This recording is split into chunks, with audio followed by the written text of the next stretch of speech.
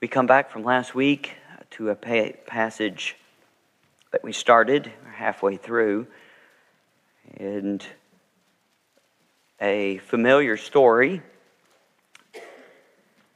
in verse 37 to end this chapter. Then in chapter 11, Jesus will open up with the disciples' prayer, or a model prayer, often called the Lord's Prayer, recorded here in Luke for us, Luke 11.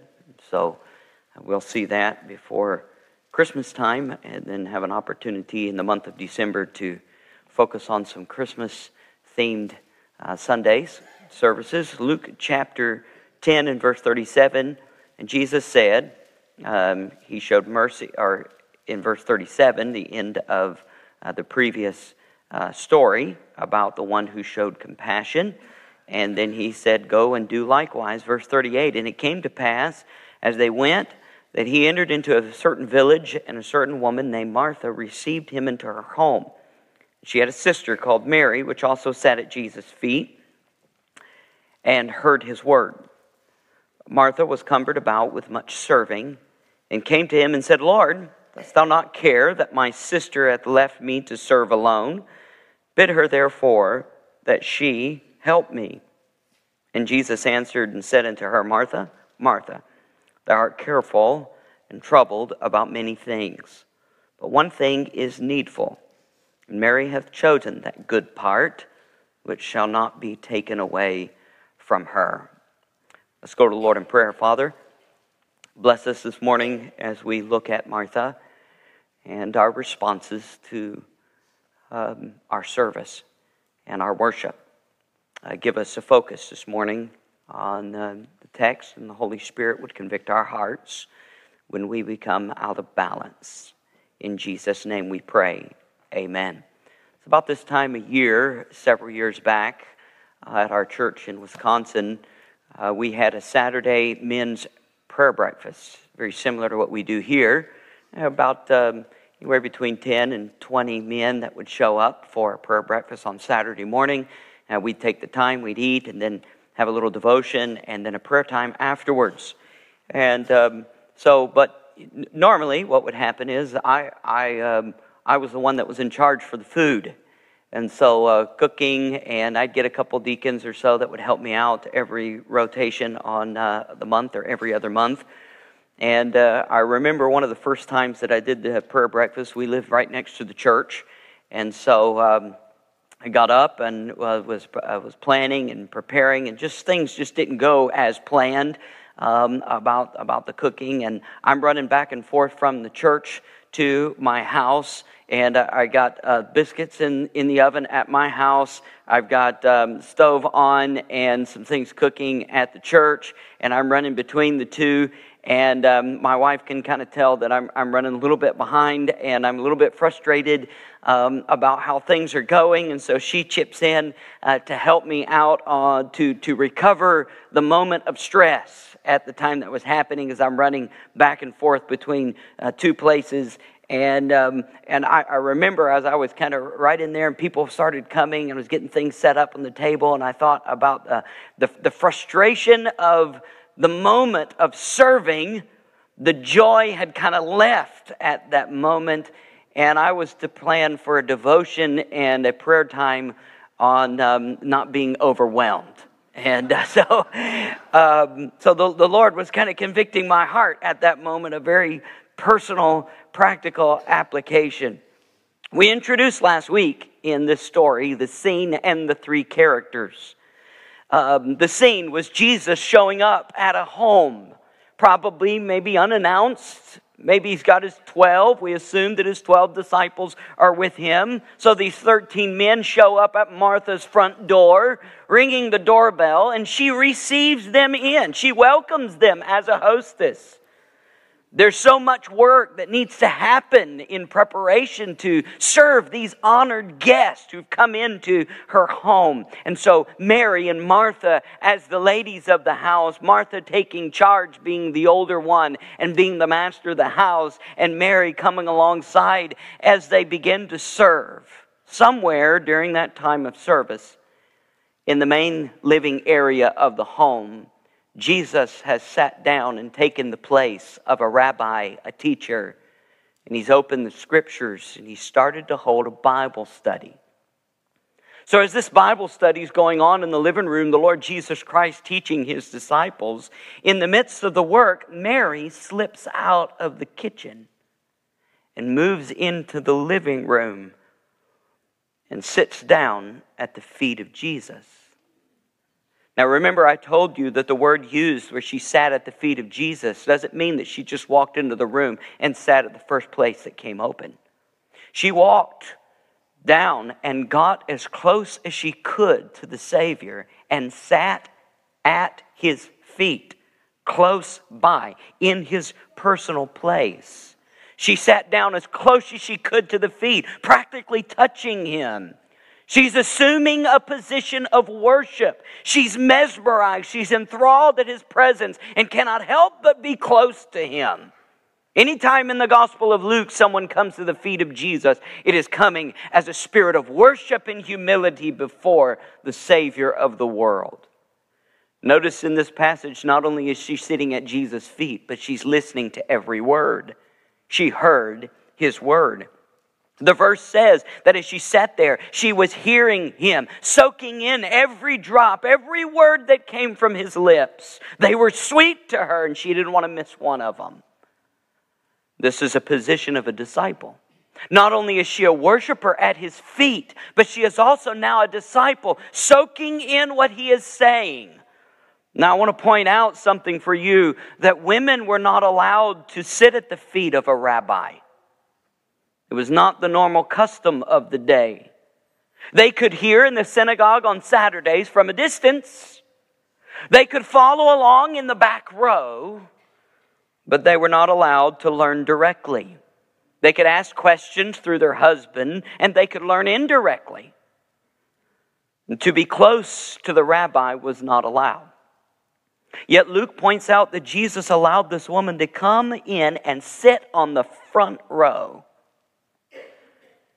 Jesus is not only eating with publicans and sinners. Jesus is not only letting fishermen become intense followers. Jesus is not only signing up tax collectors and Romans and Gentiles, but Jesus is allowing Samaritans and women to come and sit at his feet and worship him and learn and hear the word of God and become disciples too. You see, the ground is level at the feet of Jesus. The fact that Luke points this story out where women are sitting at the feet of Jesus shows that Jesus was not just a normal rabbi. Remember, the Gospel of Luke is written to a man named Theophilus, a Gentile, not a Jew. And Luke is pointing out these stories throughout his gospel to open this man's mind who is not a Jew, but saying, look, Jesus' arms are wide open to anyone. He doesn't have the prejudice that was normal in the first century by the Pharisees and many of the Jews. I ended last week with the application. Are you enjoying sitting at the feet of Jesus? Do you enjoy hearing his word? I hope that you put some effort into your personal time with Jesus this week, worshiping at his feet. I hope that your decision this week was followed through in the fact that you enjoyed your worship. You enjoyed being a disciple, learning. I hope that you had a little extra step because you had a little extra hour to get to church today. And you enjoyed it. I was hoping there'd be more people on the front row, Ken, after last week. But as long as your heart is in the right place, that's what matters. Now I want us to look again at verse 40. We've set the stage. We've been introduced to the three characters. Now look at verse 40. It says, but Martha. This phrase here, this conjunction, but Martha, is showing to us that the mood has changed in the house. In other words, one thing is going on over here, but another thing is going on over here.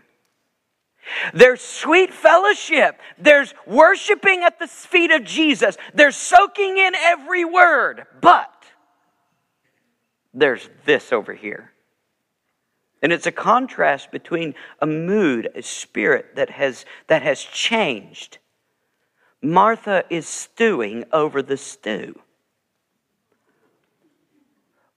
The scene moves from the characters in the situation that becomes a welcoming atmosphere to a study atmosphere, a worship atmosphere. And now all of a sudden things have become tense. And the climax of the story between the main characters is now tense. Something has changed. The room ends with a climax of tension. Now, as you see this verse 440, he says, but Martha was cumbered about with much serving. I want to stop at that word cumbered.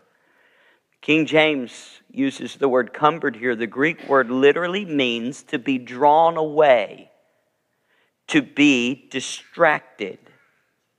It is used only here in all of the New Testament by Luke.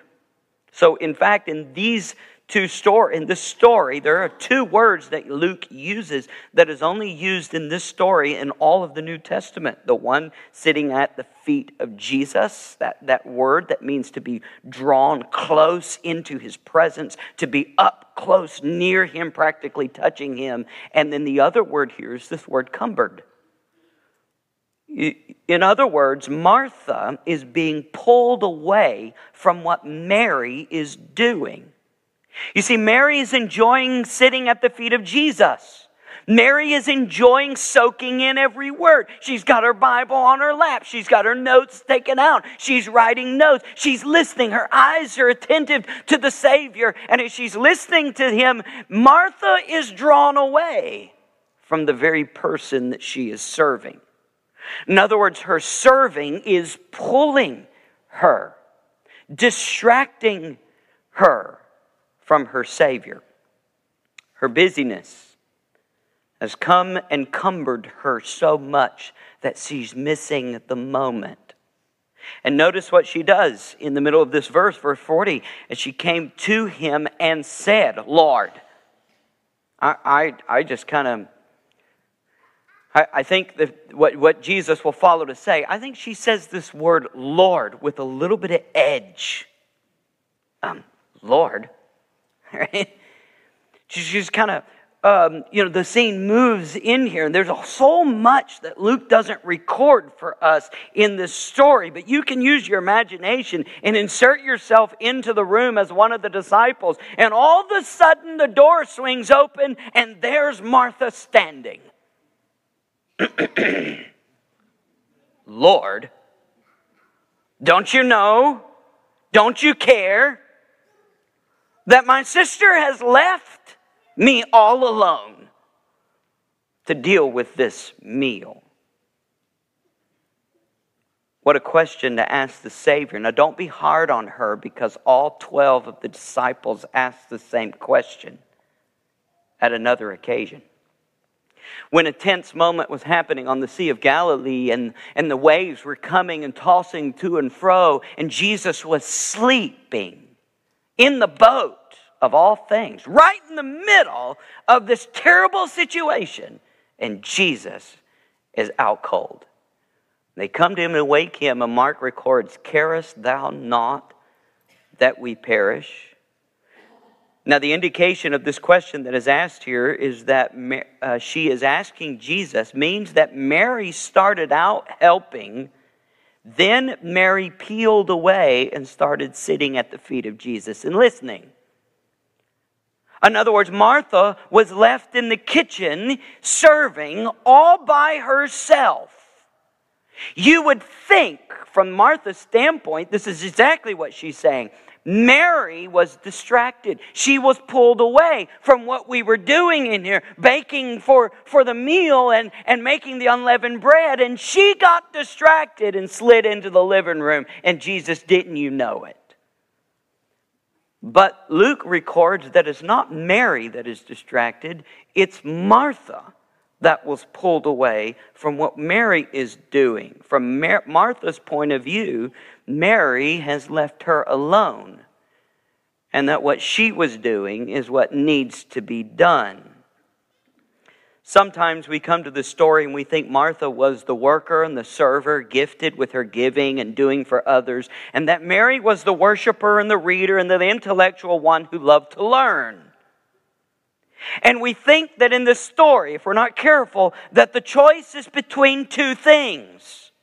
We can either work or we can worship, but we can't do them both at the same time. It's not what this story is emphasizing here.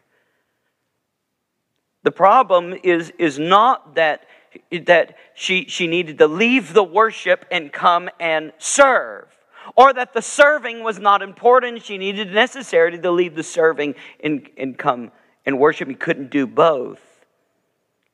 This is a story of priority, timing, and planning. You see, once Jesus started the Bible study and the worship time, Martha needed to put the hot pads down, turn the oven on warm, set the plates down, and settle her soul for just a moment. But instead, she becomes frustrated. You see, her distraction has led to frustration. She's become angry. The mood has changed. No longer serving is happy and joyful. Now she's mad and angry. I'm left all alone. She's resentful to her sister. She's now serving, but there's no joy in it, and her job is no longer enjoyable, and she's starting to complain. Martha is a type A personality. You always know what Martha is thinking. She wears it on her face, and she blurts it out in her mouth. You know exactly what Martha's thinking, what's going on. You know somebody like that? She no doubt gave Mary one of those looks a few times before she addressed the Savior. I can imagine the pots and pans started to be louder and louder, and the cabinet doors started to slam with just a little extra oomph. And the footsteps across the kitchen floor at one time were light, now become... Until finally, she marches into the room right in front of everyone, and in an embarrassing fashion, Lord, tell Mary to get in here. Bid her that she would help me.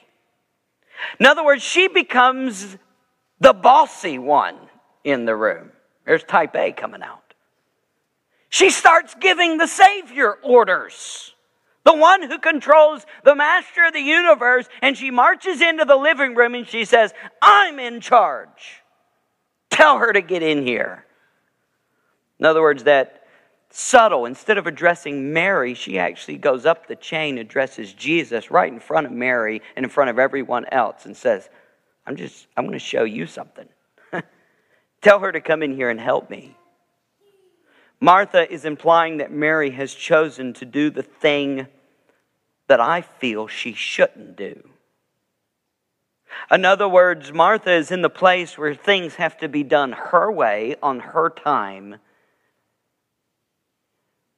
One commentator indicated that Martha had turned the me and I'm alone by myself from the focus of Jesus to her. And she begins to complain to the Lord about her sister, and ultimately complaining to the Lord about the lack of care. You see, when serving turns to complaining, it is no longer joyful.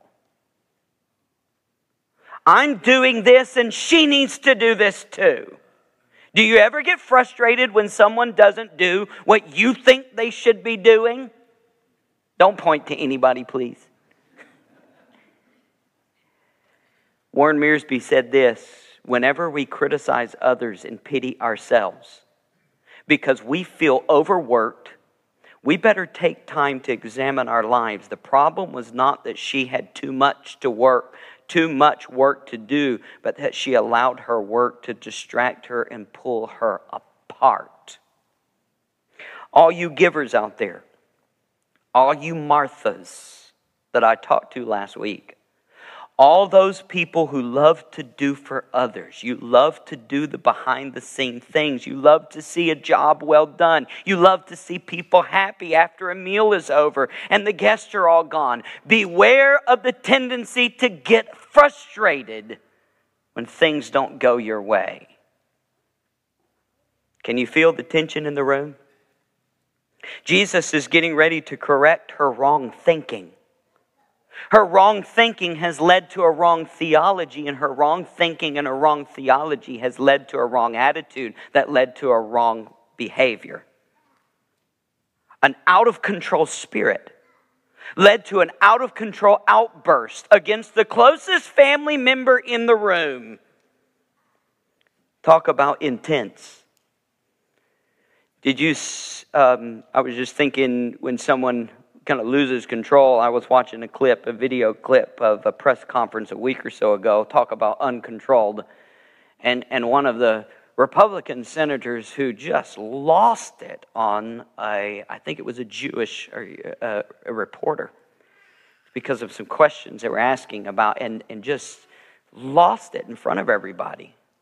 And how embarrassing it was, the tension that was set in the room. James says this in the book of James: whence come war and fightings? Where does the tension come? Where does the frustration come? Where do the sibling rivalries come? Where do the upset come in the room between husband and wife, or teenager and parent, or parent and child, or boss and employee? Where does that tension come from? Where do the wars and the fightings between two people come from?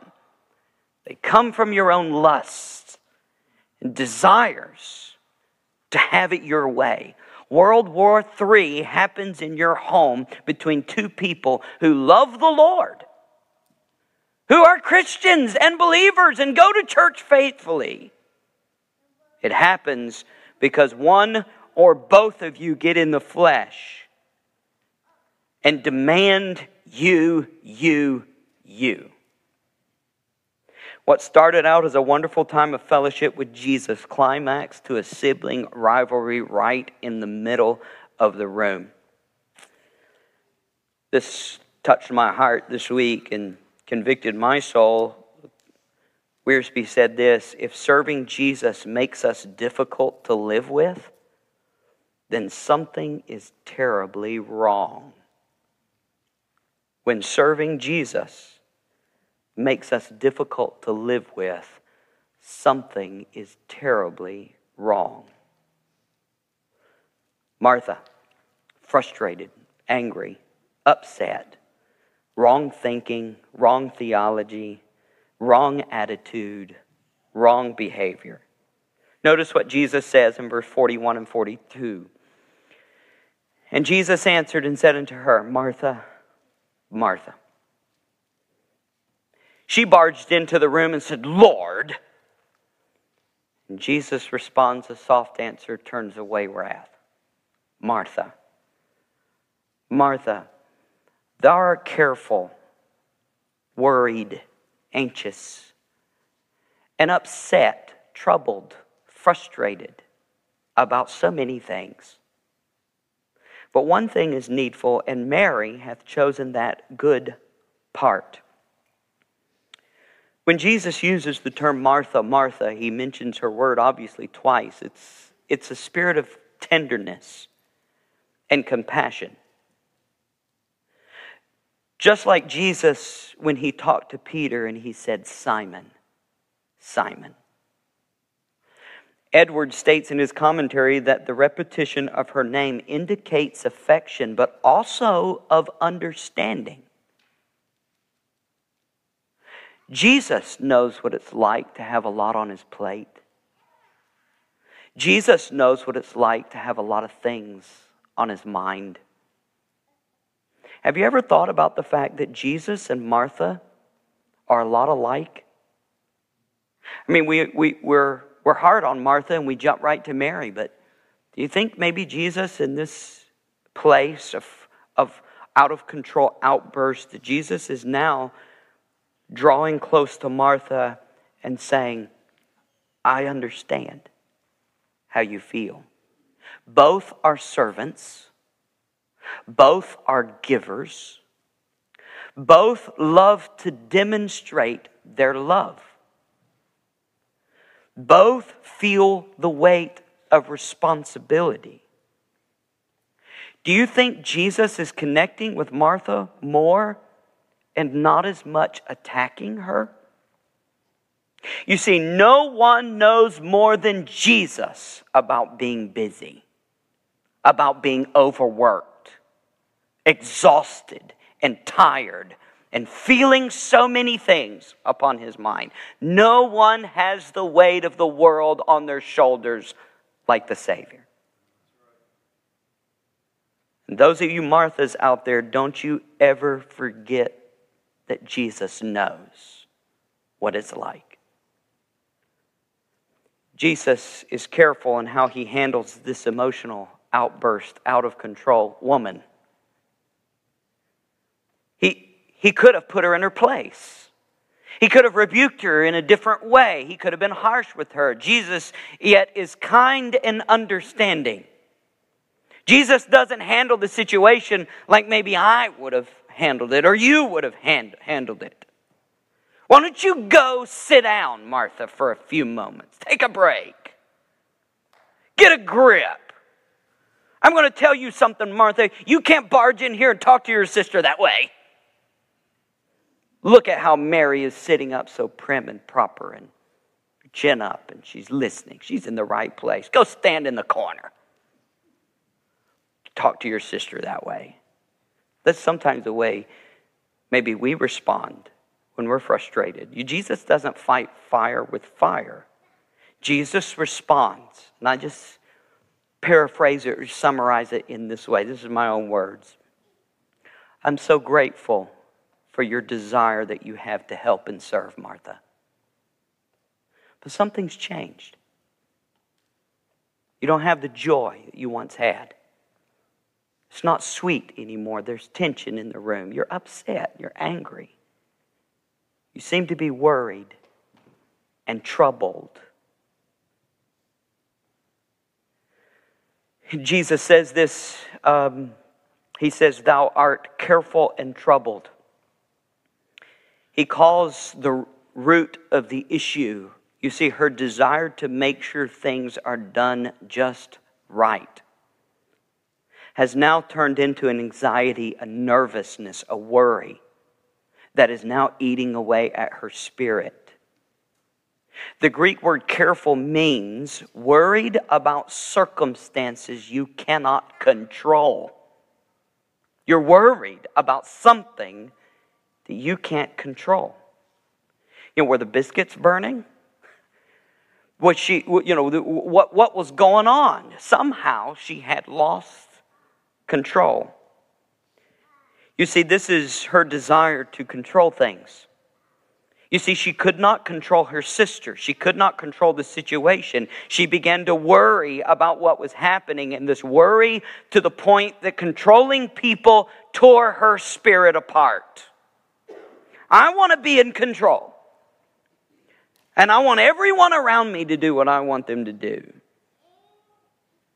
Trying to control everything and keeping yourself busy, she has lost sight of the main focus and become so upset at everything and everybody. Alistair Begg says this, some of us are killing ourselves not necessarily because of our activity, but because of our attitude. It's rotten. And you can do all you can, but if your attitude is wrong, then it all falls flat at the feet of Jesus. So what does Jesus do? He shows Martha another way. Martha, you don't have to have that spirit. Martha, you don't have to be overwhelmed and angry. You left something out in all of the things that you are doing. In all your serving, you forgot the main thing. You see, there's more to life than biscuits and gravy. Now, I know I'm talking to Southerners here. There's more to life than fried chicken and pot roasts and s'mores and coffee. There's more to life than just the here and now. Jesus said, my meat is to do the will of the Father. Jesus reminded his disciples in John 15, without me you can do nothing. He reminded her that man cannot live by bread alone. Supper is nice, Martha, thank you. But I would much rather you eat what I'm giving you. One thing is needful, Jesus says. In other words, one thing is necessary. She had gotten so busy and distracted about the many things that she had forgotten and neglected the one most important thing. It's not that Jesus is saying her job is unimportant, but that her choice between at that moment and in that time was the wrong choice. One commentator said this, one thing is needful directs Martha's attention away from the menu to the one thing that is absolutely essential for life, hearing the word of Jesus. Preparations and hospitality are important, but they are not as important as hearing from the Savior. And Jesus says Martha has chosen that good part. The Greek word part here means portion. It's used, Jesus possibly playing on words, it's used in the fashion of preparing a meal, preparing a portion. This is the appetizer. These are the desserts. Mary has chosen the desserts. No. It's like when you go into a buffet and you come in and you got one plate and yet you've got all of these choices. What do you do first? Some of you go straight for the desserts. And you bring it back because you chose what is most needful. All right? Somebody said that is one of the reasons they believe in, or an evidence by which they believe in the imminent return of Christ. They have to get their desserts first. Because they never know when Jesus is going to come. Get that which is needful, most important. And Jesus said, I'm not going to take that away from her. Now, in choosing your menu today, think about what is most important. Jesus is not necessarily belittling or demeaning her service. He's actually telling her you can serve and worship. You don't have to do either or. You can do them both. There's a time to serve, but there's a time to worship. And this is the time to come and worship. And then when your heart is in the right place and your spirit is in the right place and you've tasted the words of God and you've seen that they are good and they feed your soul, then you move back into the kitchen and continue to serve. And you'll do it with a much better attitude. And it won't end with complaining or frustration or attacking others. Can I say as an application today, can you beware of the performance-driven Christian life? I say that again. Beware of the performance-driven Christian life. How many are high achievers here? All right? In other words, you're a driven person to do your best.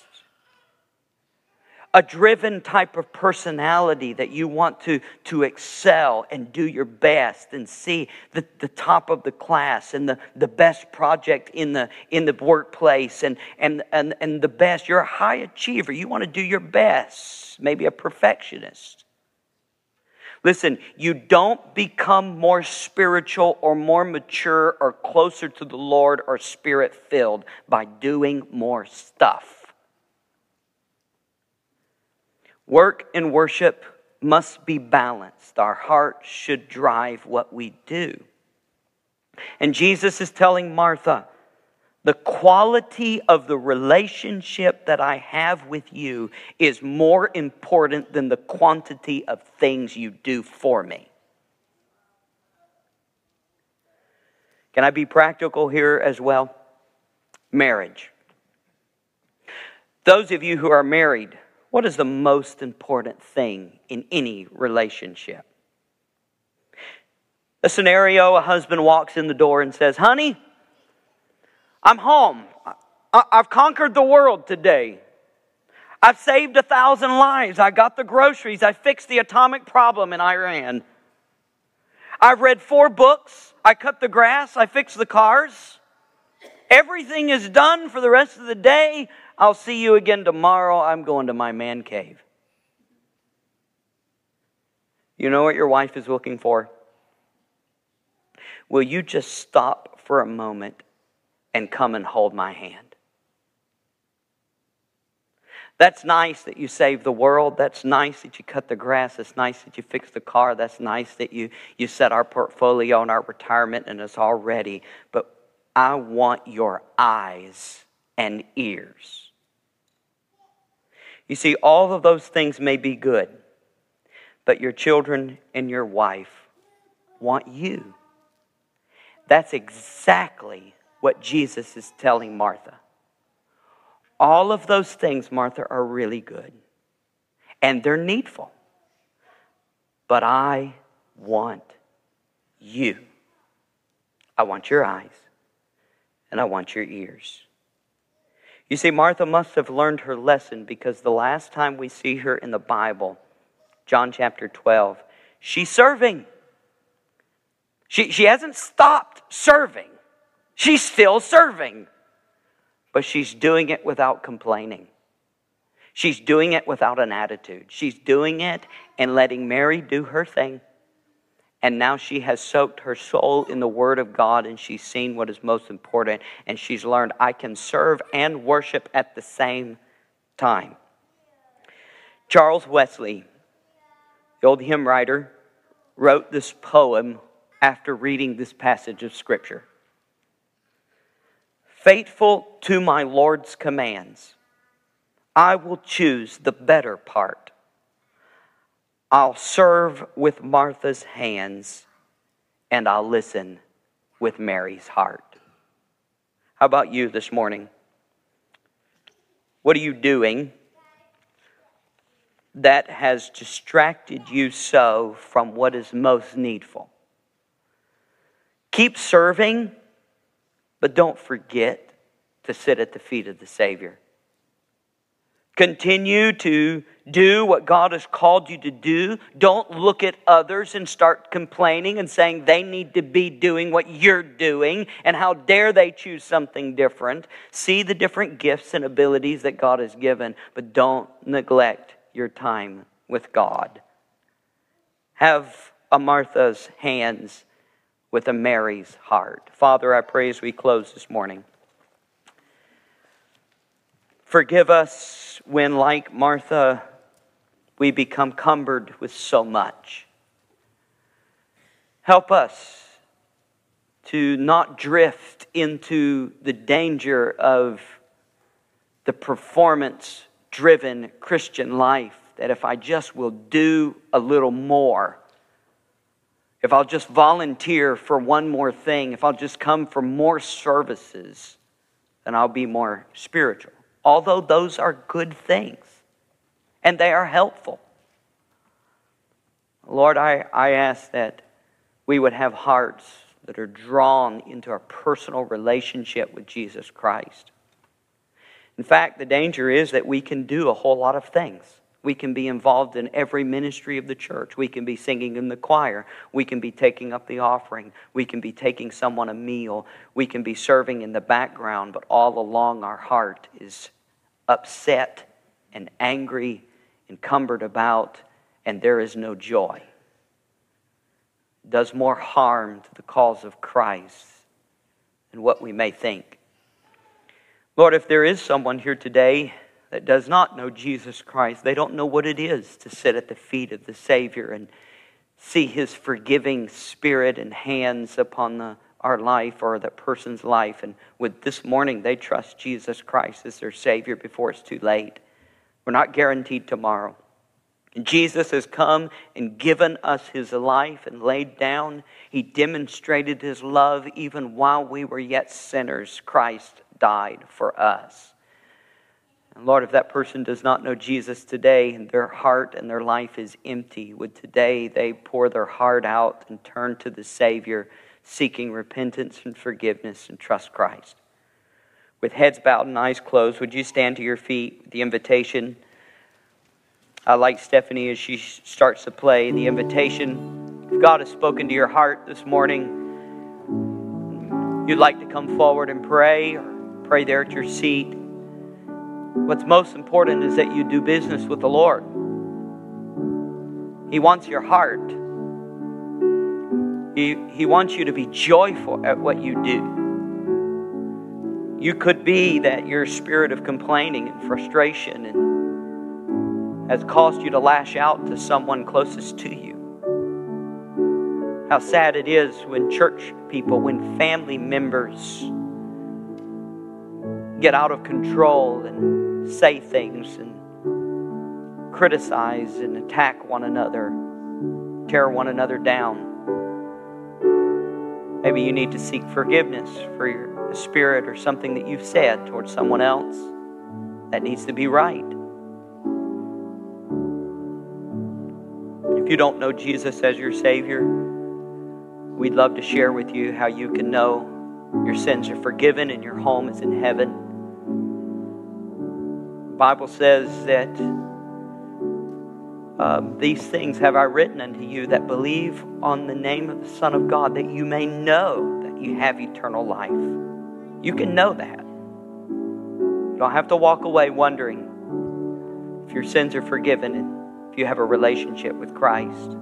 We'd be glad to share with you after the service and pray with you if you need to pray, answer any questions, be a help to you.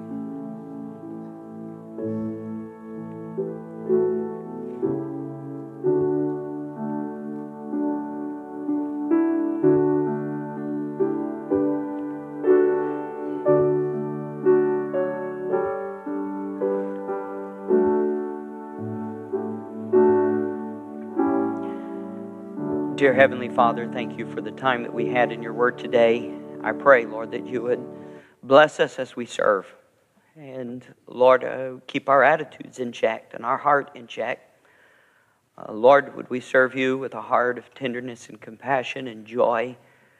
Lord, would we respond to people like the Lord Jesus did when things are tense and someone loses it and gets angry and out of control, instead of meeting them where they are and fighting fire with fire? Instead, would we have a spirit like the Lord Jesus Christ of tenderness and understanding, but also of rebuke and encouragement and pointing attention to the right place? Would you help us to serve with a heart of worship and joy? Bless us as we come back tonight in the service. In Jesus' name we pray. Amen. God bless you. You are dismissed.